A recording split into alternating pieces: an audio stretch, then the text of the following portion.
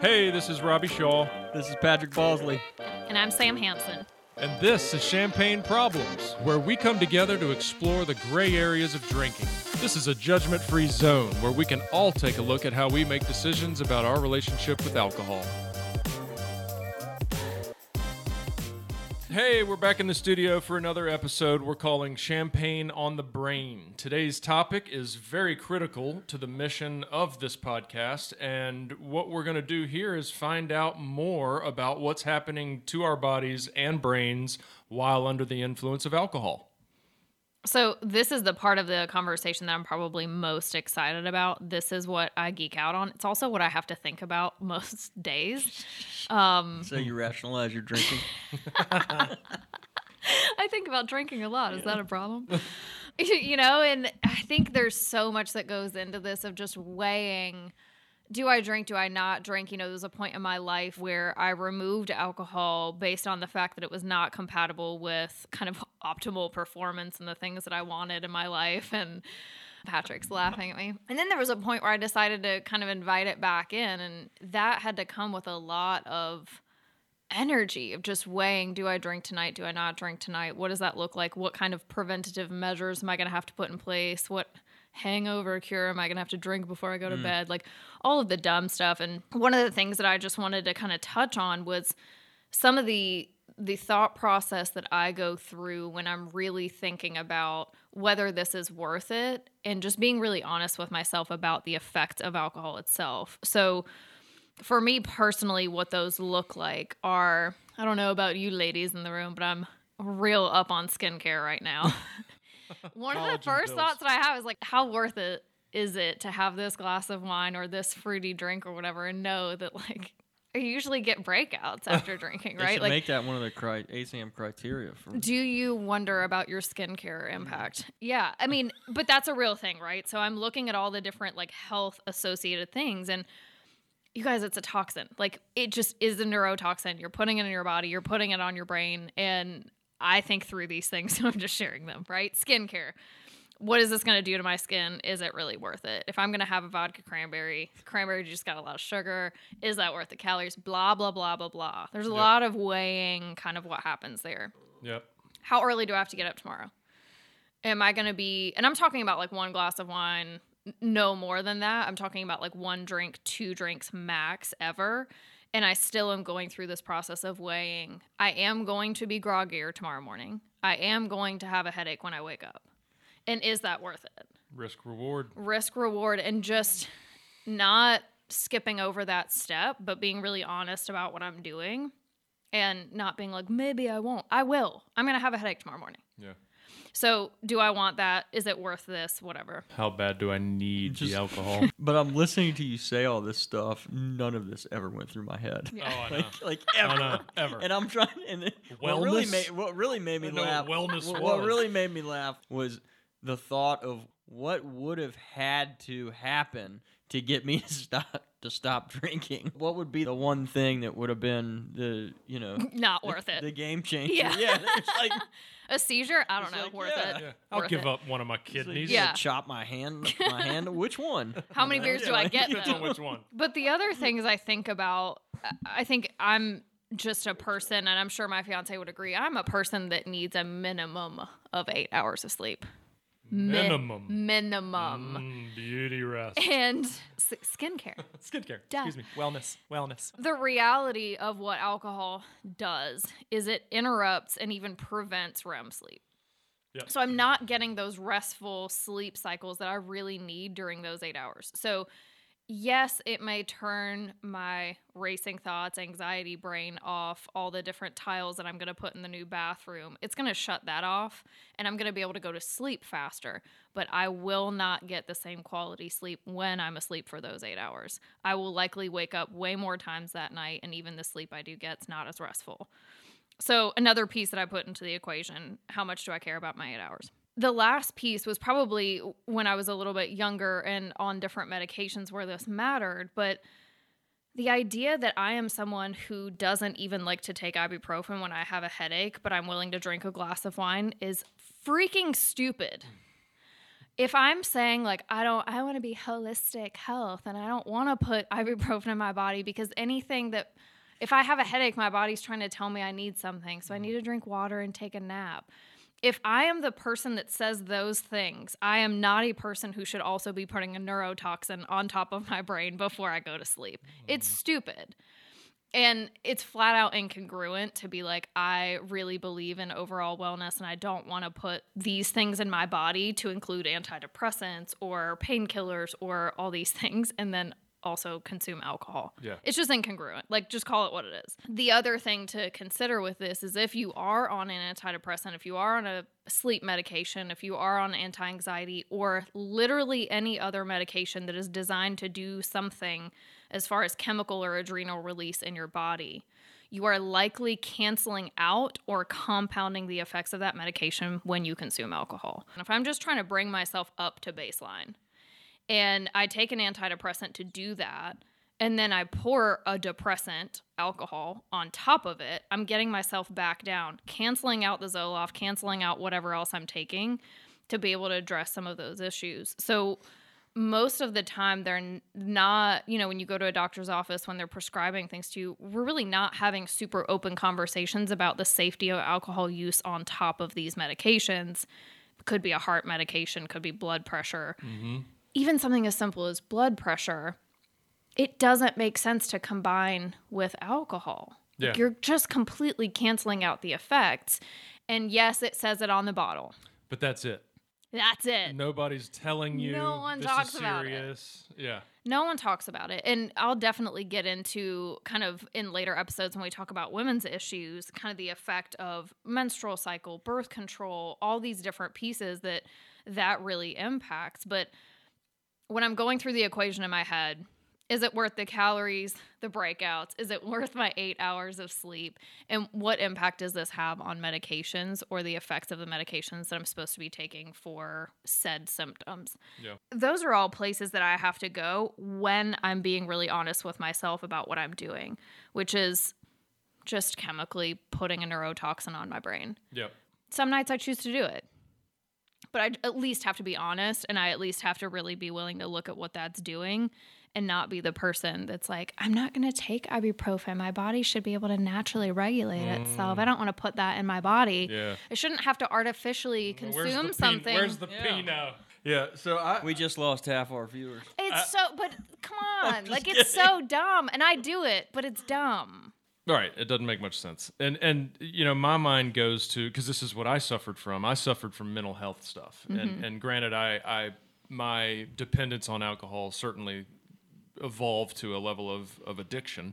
But even prior to that, which actually led to the addiction. And so there's and we hear this a lot with medications and quick fixes when people are suffering from depressive thoughts and anxiety and sadness and stress levels and physical sicknesses, that are brought on by, let's be honest, essentially not living right. You're not living, kind of in a wellness standard. And obviously alcohol, if that is involved, it's a depressant. It's, it does these things to your body after it gives you what you're looking for out of it, and we don't really make the connection. I think we could make the connection. Yeah. I think we almost ignorantly avoid the connection because the reward of alcohol is so powerful and so effective that we are willing to deal with the crap that comes with it. Yep. And that was my problem. I got to, and then of course it evolved to a place where you could cut off a hand, and that would be worth keeping the alcohol in my life. I wrote something recently called The Shift, and it was just some thoughts I had, but it had to do with kind of the self-conscience and the devil and angel on your shoulder, and how so often we succumb to the proverbial devil on your shoulder and kind of follow your desires to feel good or comfortable or satisfied, and once it reaches a certain level, you become dependent on it. And then the angel on your shoulder starts peppering you with little panic attacks and little depressions and little casual, just little red flags saying, hey, your behavior's not matching your morals, pal. Yeah. Maybe take a look at this. But what happens is, instead of fighting the devil on your shoulder, you start fighting the angel. Yeah. And the angel's telling you you're not living right. And you start fighting that. Yeah. And so you start trying to do whatever it takes to not listen to the anxiety, the depression, the messages that your body and mind are telling you. Mm-hmm. You're trying to avoid that. I call that the shift. And then you enter a place of kind of that perpetual cycle of now my behaviors are creating more of what I'm trying to avoid, and on and on. What questions do you ask yourself when you start exploring issues with alcohol? Because that would be more where the social and wellness piece fits in for me. Like, are you actually putting this in a wellness box, or have you reserved alcohol for your social life? And so when you're looking at wellness and when you're really working on that area of your life, you're actually never addressing alcohol or looking at it because you just haven't put it there. In there. It's somewhere else. You're right. It's a category. It's almost a reward category. So it's some people might even consciously I take care of myself. I eat well. I exercise. I sleep right. And then on Fridays I go let it loose. And that's what life's about. Work hard, play hard. Right. And yet the conversation that we have for our listeners is much more of like, what do I need to be worried about as someone who drinks 2 glasses of wine a week? Yeah. Mm-hmm. What happens on my body, on my brain when I'm putting alcohol in there? And can we just talk about that? Because we don't. Yeah. So I think it's really important that, we have this piece and we have somebody to, like you said, connect the dots and really inform us of exactly what's happening to our brain when, this stuff is ingested into our bodies.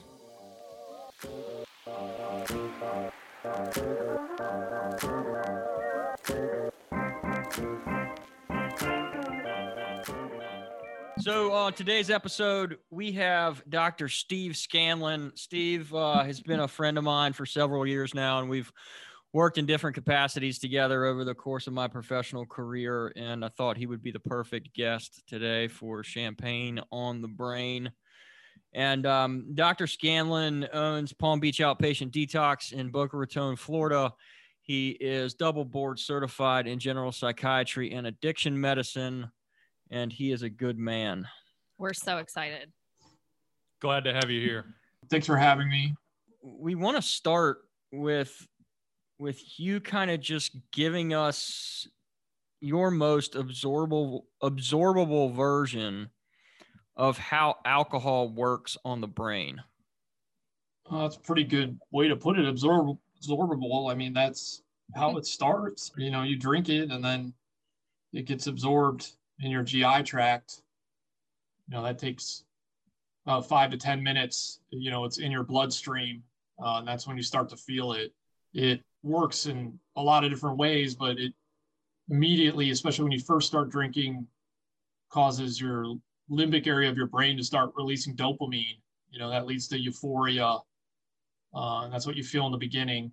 Also has an effect on 2 main neurotransmitters, GABA, which is inhibitory, and glutamate, which is excitatory in your brain. And it activates kind of the GABA, which inhibits activity, and it blocks glutamate, which is excitatory activity. So it makes it so you're not thinking about as much stuff, and you get more relaxed and carefree. Also, as you drink more, it has effect on other areas. Obviously, in higher amounts, that can get dangerous. And my reaction is just that it's almost this perfect recipe.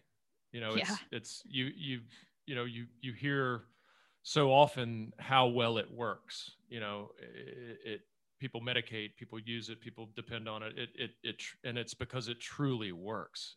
All those things you just described are why it's quickly instant gratification, pretty much. Yeah. I mean, I think that's one of the major cultural effects and why it has lasted and been so acceptable in our culture for so long is because of that. Because it's so enjoyable. Yeah. It's so effective for what we're using it for. Right. And then, exactly. Oh, by the way, it can be really dangerous, right? I mean, it's classified as a depressant, but sometimes people want to block out some of the noise of the world, or, it can help people relax. And it's just when there's a line that can be crossed with it, where there can start to be some negative consequences. They always say on TV, use responsibly, and that's the big thing, is what is responsible, or when is it too much or becoming an issue, called like a social lubricant. Yeah. This kind of tees up, the next kind of topic we wanted to talk about in regards to what are some of the ways that our general health is affected by alcohol use, like even for the mild to moderate drinker, like in terms of sleep, nutrition, mental health. Yeah, mental health. You mentioned GI tract. I'm imagining esophagus, right? Everywhere yes. Where it all goes. Well, it's a neurotoxin, so that's kind of where you start. You're taking in a neurotoxin. There are other forms of alcohol that are much more toxic, but ethyl alcohol, that's what we use. But you see what's butyl alcohol, like what's in lighters, or propyl alcohol, which is in our hand sanitizer. Methanol. Those are more toxic than what we're doing with here. But in smaller amounts, it could be the positive effects. Every time you take in alcohol as a neurotoxin, it will kill some brain cells. We have a lot of them, but over time, I guess it's a cumulative effect. You see the same thing with smoking cigarettes. There's enjoyment with one of those, but it can build up. Continued use, it cause atrophy of the cortex, cerebellum. Tell us about that. Well, the cortex is like your main brain part, and atrophy means it kind of shrinks. But with the cerebellum, that's for movement and motion. And people that drink chronically, they end up having a lot of trouble with their balance over time. With alcohol, though, they always talk about it can be insidious. It develops slowly over time.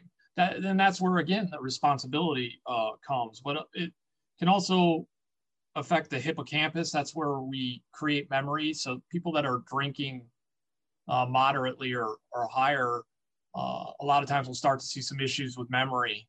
I know most people have at least had a binge drinking episode at least once in their life, and remember the next day how everything's kind of hazy and they don't work as well.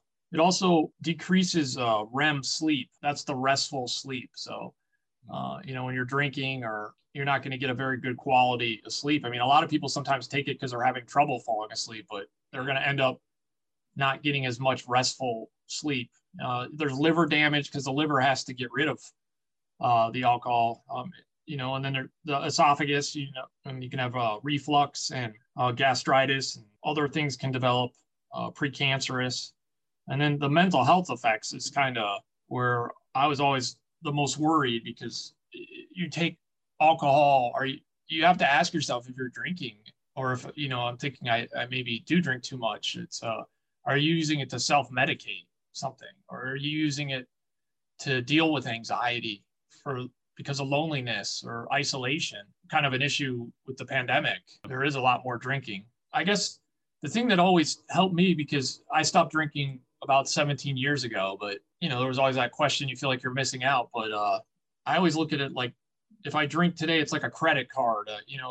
There could be something I want to buy, and I could buy it right now with a credit card, but eventually I'm going to have to pay it back. Having just even a few drinks, every drink we have, it takes some dopamine and serotonin, and we get to enjoy it right now. But that dopamine and serotonin was for the next day. That was the stores that you were supposed to have for your brain. So people wake up the next day and they don't have as much dopamine and serotonin, and they're more anxious and they're more irritable. And that's something I always said to myself. It's like, I want to have all my dopamine and serotonin for the next day.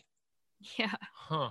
So that is really interesting, because I was you were making me think about the anxiety piece, and you just spoke to it. You mentioned, we drink and it works, and there's value to it, and to some degree, and until there's not, and there is some level of a threshold, or we might even call it a fine line, when I'm not sure it is a fine line in the sense to the individual, because it becomes down to a risk reward kind of weigh in. It's what can you live with, and when you're in the throes of dependence and addiction, you start to as you know, that weigh-in becomes a little off kiltered, and you start to just say, well, I'll just deal with all these repercussions of my drinking because it works so well.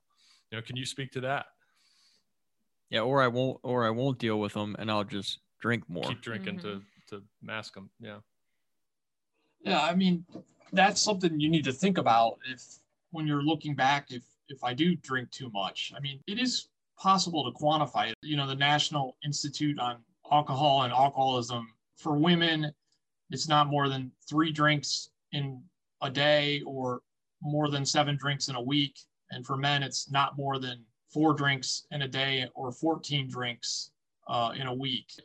Anything above that amount is starting to be considered as problem drinking or moderate drinking. And, unfortunately, women, I guess, don't get to have as many as men for the damage. But that number, it's a good number. And then looking at how it's affecting someone the next day or what type of problems. When I decided that I needed to make some type of change or even think about it, I remember someone saying to me, I didn't get in trouble every time I was drinking, but anytime I have been in trouble, alcohol was involved. Yeah. And, that was something that was there for me. I wasn't thinking about the physical symptoms when I stopped drinking, but I mean, it is a good thing and you feel so much better. But it was more on the emotional stuff and the trouble. They often say, even if you look at the moderation management, a school of thought, some people that they think they had maybe an issue with drinking or drinking too much, and they want to learn how to drink moderately again, which I think is considered no more than 3 drinks under that school of thought a day. But before you even go into that, you're expected to stop drinking completely for 30 days. And, a lot of people can't do that, but some people can. And I think that really opens up, where you're on the spectrum. What I've noticed in my practice is there are a lot of people that they've had a problem drinking for a long time and they're detoxed and sobered up, and they're never going to be, if they start trying to drink, they're going to end up getting back into the alcoholic pattern again and not be able to control it, and then there are some people that didn't have a history of dependence that stop and actually can learn to drink more responsibly. So you really have to reflect what your pattern's been, and if you've been able to stop for a while, and then also look why you're drinking, and then if you're going to cut down or stop drinking, there's going to be a lot of pros. At least in my case, I noticed there weren't that many cons. There were a lot more pros than cons. Hey, Steve, you often hear, and you just kind of touched on this, but you often hear about people who get to that level where it is, somewhat severe of an addiction, and it's a threshold you cross. And then you often hear, you can never really go back to drinking manageably. Why is that? I don't have an exact answer for that. So I can just throw out maybe a hypothesis. And I do believe that addiction or alcohol, the addiction gene, it's genetic and you inherit it. It has to be activated. And I think a certain amount of use, especially with the dopamine activation for a period of time, has to go on. But if enough of that goes, I feel that the addiction is finally activated. And it's like a pickle can't go back to be a cucumber. So that's why it's kind of important when someone's looking at this like, oh, maybe I have a problem with alcohol, or I need to cut down. There's people that have addiction genetics, and then there are other people who don't, but we're using it too much. And those people would be able to find moderation with changes. That's the really neat part about just being willing to look at your relationship with alcohol. And, for those of us who do drink that are maybe under that problematic line, what I've found is I've made the assumption, even as an addiction specialist, that means my drinking's safe because I'm not in the problematic range. And so I'm doing it perfectly. I'm doing it successfully. And you're one of those healthy drinkers. Look at me go. And I'm not immune to all of the impact that alcohol actually does have on my body, on my brain. on maybe even relationships, all the different things that I do and participate in just because I'm below the problematic line. And from your perspective, is there such a thing as a healthy relationship to alcohol or with alcohol? Yeah, I think there can be. I mean, someone who definitely doesn't drink every day, and when they drink, they don't go over a certain amount. You know, they're definitely not going to be over the legal limit to drive ever. You know, I mean, occasionally there might be some binge drinking, you know, but that might be, you know, just for certain holiday, you know, or certain times. And also the person's not drinking to control their emotions or because of stress. Someone who has emotional sobriety, you know, which I call, they're not letting people, places, and things get to decide how they feel, and then they're using alcohol to change the way they feel. You know, someone who's using it socially and responsibly, and I think those numbers are good from the Institute for, you know, for women not going over more than 7 drinks a week, or for men over 14. That's a pretty good benchmark, kind of, for pretty healthy. Yeah. And you mentioned some of those other factors that make it unhealthy, right? The intent, like what is my emotional intent with consuming this? Is it to turn on the GABA, turn off the glutamate? Like, what am I really doing? And is it to be able to escape, numb, or medicate something? Or is it to enhance the experience I'm already intent on having? Like, I'm going to dinner with friends and I'm going to add alcohol to it, and I can take it or leave it. It's not to be able to have dinner with friends. I have to have a glass of wine first. Are there any other kind of myths that you feel like should be addressed, or things that, you know, your patients or in your experience have come to you with some misunderstandings that are more common than others? Well, I know there was a report, I don't know, it was 10 years ago, where the big thing about the red wine or a little bit of alcohol, how it was almost healthy, you know, from a cardiovascular standpoint. I don't think that helped anything too much. For sure. I saw a meme the other day that was like, if one glass of wine's good for me, can you imagine how good a bottle is? It's still circulating, that this idea that I can get the benefits. I think a lot of people come when they're talking to me and they say, I just think if I stop, like, you know, I have so many friends, and so much of my social and my life is about, you know, drinking, and a lot of things revolve around it. Or, you know, I have someone who's single and they're like, I don't know how I could even go out on a date or meet someone new without being able to drink. And a lot of people don't think they would ever be able to have fun again if they're not drinking. And, you know, those are truly myths. I always tell people, you remember when you were a kid and, you know, you didn't have to have alcohol or anything to have fun, and you could just enjoy it. Obviously, speaking someone who I haven't had a drink in, I guess, 17 years, I mean, you do really learn how to have fun. You know, that helps dispel. There's a lot of noise in someone's head. And then also some of the myths, I treat a lot of professionals. You know, that's because I'm outpatient and that's kind of who I'm towards. So a lot of people are coming and they're doing well at work still. And, you know, they've never been arrested. You know, they're being good to their family, and they're still being responsible. They're high functioning. But the alcohol, even though they're high functioning and a lot of things are going well, you know, the alcohol can have negative consequences. Yeah.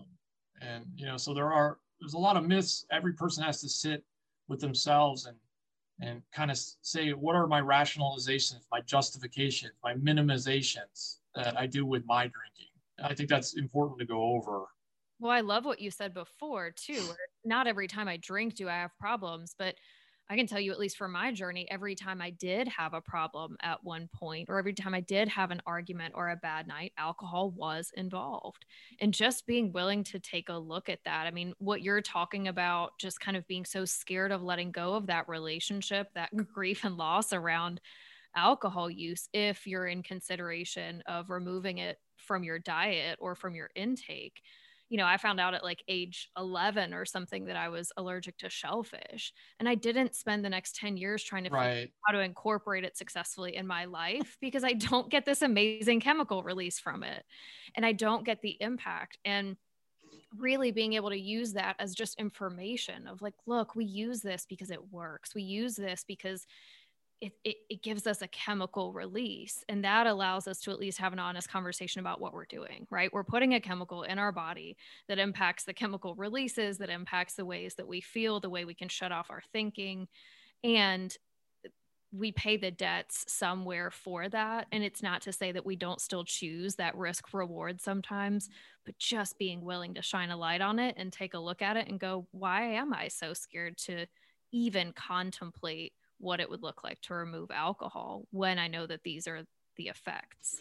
I would say, I also have people that come for general psychiatry. And so it's not all people that are having some huge issue with alcohol. I have some people that said, maybe I could cut down. And there are just so many benefits you'll see by decreasing or even taking a break for a little bit and reflecting, but just how much better people feel and how much more energy and how much better quality of sleep and can get stuff done. But if alcohol is playing some role, when you take it away, you have to look at like, how am I going to replace this void? And, there are healthier ways to get, reward, like, exercise or, diet and other things where you can get pleasure, but it does, you're not having to drink to change the way you feel. You can be in charge of how you feel, but that takes work. Alcohol is easier, and it is instantly gratifying. I understand, that we got to replace, that alcohol use with some type of healthy or more holistic, lifestyle choices. Where's the end there? Like, where does the door open? Where do you suggest, if I wanted to stop, drinking or take a look at my drinking, where would you suggest I start? There's probably a lot of answers, and I think you guys probably have some ideas, but campaign problems. Yeah. Yeah. I mean, obvious answer. It's obviously research, but what I've seen, I was talking about the people that might be able to get back into a healthy relationship with alcohol again versus people that would not be able to do that. I've just asked a lot of people in my treatment experience, just could you stop for 30 days and then evaluate? And, you can see the benefits from that. And then, and also look at what you did, but just don't drink for 30 days. Take that break. And a lot of people who were able to do that. And then there are a lot who cannot do that. But that's a really good benchmark, to be honest. Take a break for 30 days. Establish a baseline or the data that, I can't. Yeah. And then you've at least got somewhere to go, right? Because we know what those folks need. We know that maybe, Patrick, you needed a little bit of forced detox, right? And there are places on that spectrum where you're not in as deep and you're able to take a step back and you're able to say, I am going to step far enough away from this chemical to just evaluate what happens, what the pros and cons are, and whether this is something I would want to reintroduce into my life. And you actually have to have at least that 30 days, right? Similar to what you're saying, to be able to even look at those things, to be able to even get to your baseline and know. And for a lot of folks, it takes a lot more than that 30 days, but it's a good marker for can you. Right. And you get to see what are all the positives of not drinking, or if someone's drinking under the moderate amount per week. I talked about 7 or under for women or 14 or under for men a week. Yeah, I mean, I have this conversation in my clinical practice all the time. Not only stop drinking for 30 days, but give yourself the chance to add some of these other holistic lifestyle choices into the mix so you can start to see some of the positive benefits that they can provide in place of that. I love the idea and just the way that you phrased you can be in control of the way that your body is, releasing these chemicals rather than a substance or a chemical being responsible for it, to where you don't have that credit card problem. You don't owe debt on it. If I go run, I get that chemical release, but I don't have to pay for it tomorrow. I've been sober 10 years. I'm still paying off my debts. But you look at kind of the American way with things, like, do you want it fixed now or do you want it fixed right? And everyone's always looking for the quick fix, and that's kind of the answer. It's something that develops over time, and you didn't get to this spot where you're having an issue with alcohol, or where you're maybe thinking, I want to cut down. You didn't get there in a week. So it's like this, it takes some time. You may have some setbacks or this, but you just don't give up. And what they say, practice, not perfection. I love that because the 30-day makes sense, because it will consist of the battles that you might face, in wanting to drink, and then potentially winning that battle more times than once results in sometimes a restructuring of your priorities and a restructuring of what's important to you based on winning that battle, building up a little confidence. The 30-day mark makes a lot of sense, as opposed to, anybody could make it a week. That's why I was actually interested to come on the podcast, because a lot of treatment out there, it's black or white. It's like, you have to do this or that, there needs to be more discussions about the gray area. And absolutely, maybe someone who's not an alcoholic, or someone who's not dependent. A lot of treatment out there is fear-based, and that's not how it should be. At least my own personal got bad enough and, had full dependency. When they were saying you have to give up everything forever, that was just too much to hear. So, I set, like I said, I'm going to get a month and see how I feel. And then I remember putting it to 3 months, 6 months. And then I was like, I want to get a year, and then I'll decide. At a year, I was like, this is the best I've ever felt in my life, the happiest, and I've never gotten so much done. And it's like, I'm in charge of how I feel. I mean, granted, I've never perfected not letting other people get a role in deciding how I feel. That's a constant, something I have to work on. It is nice to have more autonomy with your feelings. Just even if you're someone who does take medication, this is one thing I want to throw in for, say you take an SSRI for anxiety or depression. That's a selective serotonin reuptake inhibitor. So it blocks the serotonin from being picked up so quickly and destroyed. And so if you have more serotonin in the synapses, it can help with depression or anxiety. But if you're stealing, the next day's serotonin from drinking, and then it's the next morning and you're like, oh, okay, well, I'm going to take my Prozac for my anxiety. But if there's not that much serotonin to block the reuptake of, then the medication is not even going to work. Learning about a lot of those things helped me want to take a break, and it started as a break, and now it's become a lifestyle decision. It's so crazy. I see that so much in my practice where we talk about depression and, my Zoloft isn't working. My Prozac's not working. It's not treating my depression effectively. And I'm like, look, what is happening is you are taking an antidepressant and pouring a depressant on top of it. And just that simple equation of give and take and what's really going on here. And, it just highlighting, hey, here are two things that I see you doing. Here's the potential interaction, and just being able to take a look at an honest look at that. Well, and it speaks to the normalization that, this podcast is really about. It's the normalization of alcohol consumption in our society that puts a blinder on people to not look at that. It seems so obvious for us who are in this world, but to people who aren't, it's like, well, I'll look at everything but what I've done for 20 years. Yeah. We're not going to look at alcohol. Absolutely not going to look at that, because that's what everybody does, and that's what we will always do. But let's look at everything else. What concerns you the most about the normalization of alcohol in our society? People look to it and start to use it, even young, and before they learn how to deal problems on their own. And it's like the alcohol is thrown in there, and that's an easier way. I wish the relationship that alcohol plays, it's complicated, and it's mostly just advertised on TV, and the joy and the fun. And I wish there was a little bit more explanation of it and how it acts before someone gets introduced to it. Often it reverts back to coping strategies, coping tools, coping mechanisms. When alcohol is so normalized, and I can speak from experience early on in my life, that's what I figured out was the easiest way to cope with things I was struggling with. Mm-hmm.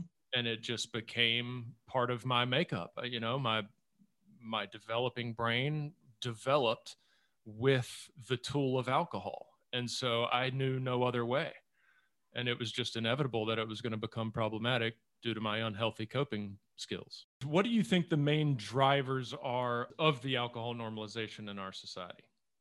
I mean, I guess advertising and media and sex, the pressure of life and wanting to fit in, and just with everything going so social media now, it's just I feel like there's even more pressures. There'll probably be more and more issues with alcohol. It's not going anywhere, and I just think there's a lot of pressure on people that leads to a lot of alcohol use. I'm going to share a quick story, and PC or not, you know, the very first time I ever hooked up with a girl was in junior high, and I was absolutely drunk. And I never, ever, ever, ever kissed another girl unless I was drinking, up until the day I quit drinking. I was 29 when I quit drinking. So I started drinking at 13. So, you know, what's that? 9 plus a lot of years. A lot of years. And shouldn't have drank so much. You know, and oh man, a lot of sex, you know. No, I'm kidding. But every time that there was an intimate, you know, experience, it was under the influence. And then when I got sober at 29, I mean, can you imagine what Terrifying. I was like? I mean, Terrifying. Oh my God, I haven't had sex since. That's not true. Trying to learn that at 29 and just not having that facilitator. Yeah, right? totally. Not having your buddy there with you to say, come on, man. Oh my God. You got this. Oof. Scary. What a weird dude. I like that you're doing this podcast though, because like even those last two questions and talking about normalization, like it's something that I haven't really thought about that much or heard other people talk about. That's why I was having difficulty even giving a good answer, you know, and that's why I'm glad, you know, you're talking about something like this. And it's also in a way, because that's I guess the last point I would say is, you know, you're never alone when you're trying. There's been lots of people trying to do this and have been successful, and you don't want to do it alone. And like with this podcast, though, it's something people can listen to and they can learn, and, you know, it's private. And I like that it's open to a larger audience, because, you know, talking about normalization and it's not so black and white and not fear-based. So, you know, I like this a lot, and I'll be interested to listen to the other episodes. So thank you guys.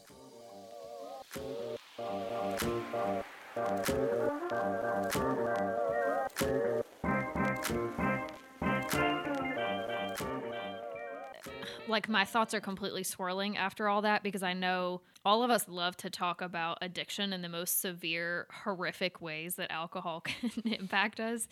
And purely because that's predictable to us as addictions professionals, and being in that field, we know what to do with that, and we know what to tell people to do. Mm-hmm. And this conversation is so freaking cool because we're just talking about questions. And I don't know how I just now realized this, but like the severity of the problem, you know, varies and it falls on a spectrum.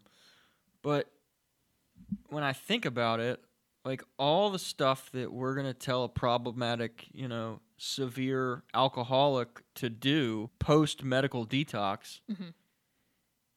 is the same stuff we're going to suggest, you know, anybody to do if they want to look at their drinking. Yeah, pick up a mirror. Take a look. What you got going on? It's so cool to be able to just ask yourself questions about your relationship with alcohol. And not do it from a place of like, I'm not considering getting sober. I'm not necessarily looking for this lifelong journey. I'm not hitting up an AA meeting necessarily. I'm just actually taking an honest look at it for the first time, maybe ever. And for me, that started because of something that Steve said. It was not the fact that every time I drank, it was problematic. It was the fact that every problem that I had present in my life, alcohol was involved in each one of those scenarios. And when I really started to question some of that, this is the way it sounded for me. It could sound really different for you. It was simply, is my continued consumption of alcohol compatible with the things that I want in my life? I wanted my boyfriend at the time to continue to be in my life. I wanted to finish my degree early. I wanted to travel abroad. I wanted to continue yoga, running on the beach, doing all these healthy things. And to be totally honest, alcohol got in the way of every single one of those. It's just that I had to have some kind of realization or some kind of honesty with myself to be able to look at those things. So is it compatible with the wellness that I'm trying to achieve? Nope. Is it compatible with not having hypothetical arguments on the side of King Street in Charleston, South Carolina? No. You know, like with yourself. With a tree, actually. It was a tree. It was a pretty tree. It was a tree that got assaulted, I think, by the end of the night. But really looking at, does this make sense if these are the things that I'm trying to grow and this is the life that I'm trying to build? And at the time, the answer was no. Alcohol was not compatible with reaching those things for me. And so it just made sense not to reduce it because it wasn't compatible, but to remove it. And I had to go in with the mindset of it was temporary or it was just for today, just for a month, whatever I had to do.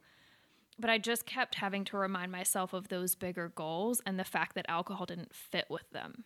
And it wasn't until much later that I revisited the idea of, is it now compatible? And why am I even contemplating that again? And really doing some of the inner work on, why do I care? Why am I revisiting it? And what would that look like if I did? And so after 2 years of not drinking and having the experiences of saying, oh no, I don't drink, you know, and having those social experiences, learning how to have fun, making sure that I wasn't turning to it kind of for emotional reasons. There was a time period where then I said, okay, if I'm ever going to drink again, it's not going to be outside of that problematic threshold. It's not going to be to a point where I could ever experience what I've experienced before with alcohol. And so now for the past 7 years, there has never been a point where I've had more than 2 drinks on one occasion. So how do you do that? I think with a lot of self-reflection, a lot of evaluation, and I don't do it perfectly, let me say that. There are definitely autopilot days where I'm like, why did I have a glass of wine? Because it's sitting there? Do you set intentions like prior to drinking? Like, are you like, do you go into it like, all right, I'm going to have 2 drinks tonight and I'm going to lock everything else in my trunk? You know? I don't have to. I think that's the thing. Yeah, I think that's the thing is I don't have to. If I had to lock something up, I likely could not be someone who drank successfully, right? Like, let's be honest. If that's what you had to do it, it wouldn't work. If I had to put that much effort into my relationship with alcohol, I can assume it's unhealthy. It's going to win. Yeah. I don't. I make a decision. I'm very mindful about food and alcohol. What does my body want? Not alcohol. What do I want? Am I going to enjoy it? What is this going to mean? Am I going to savor it? You know, do I actually, one of the biggest things, to be totally honest with you, was do I want to be doing the thing that I'm doing? Or is it only fun because alcohol is involved? Mm-hmm. Tailgating is so dumb. Sorry, y'all love sports, I know. Tailgating. I hate tailgating. I love tailgating. Tailgating is so dumb. Pay me enough to go to a tailgate. But if you apply alcohol, so fun. Well, that's the only thing it's about, really. I mean, so I stopped doing stuff like that. Try to say it's other things, but it's not. I stopped doing stuff like that. If I don't want to go and it would only be fun with alcohol, then the answer is I don't want to go. It's really being willing to evaluate all those different things. And for me, just becoming more of my own person, it was like, stop with the autopilot. Like, you're your own person. Yeah. If you don't enjoy it, don't go. Don't do it because everyone else does it. Like, not in a rebellious, like, I don't want to be mainstream. But like, but that's it. That's the pressure. I don't enjoy it. But that we all feel. Yeah. We all feel that pressure. That like foundation of mindfulness that could potentially be created by looking at your alcohol use. Yeah. Has so many positive impacts in other areas of our lives. Amazing. Totally.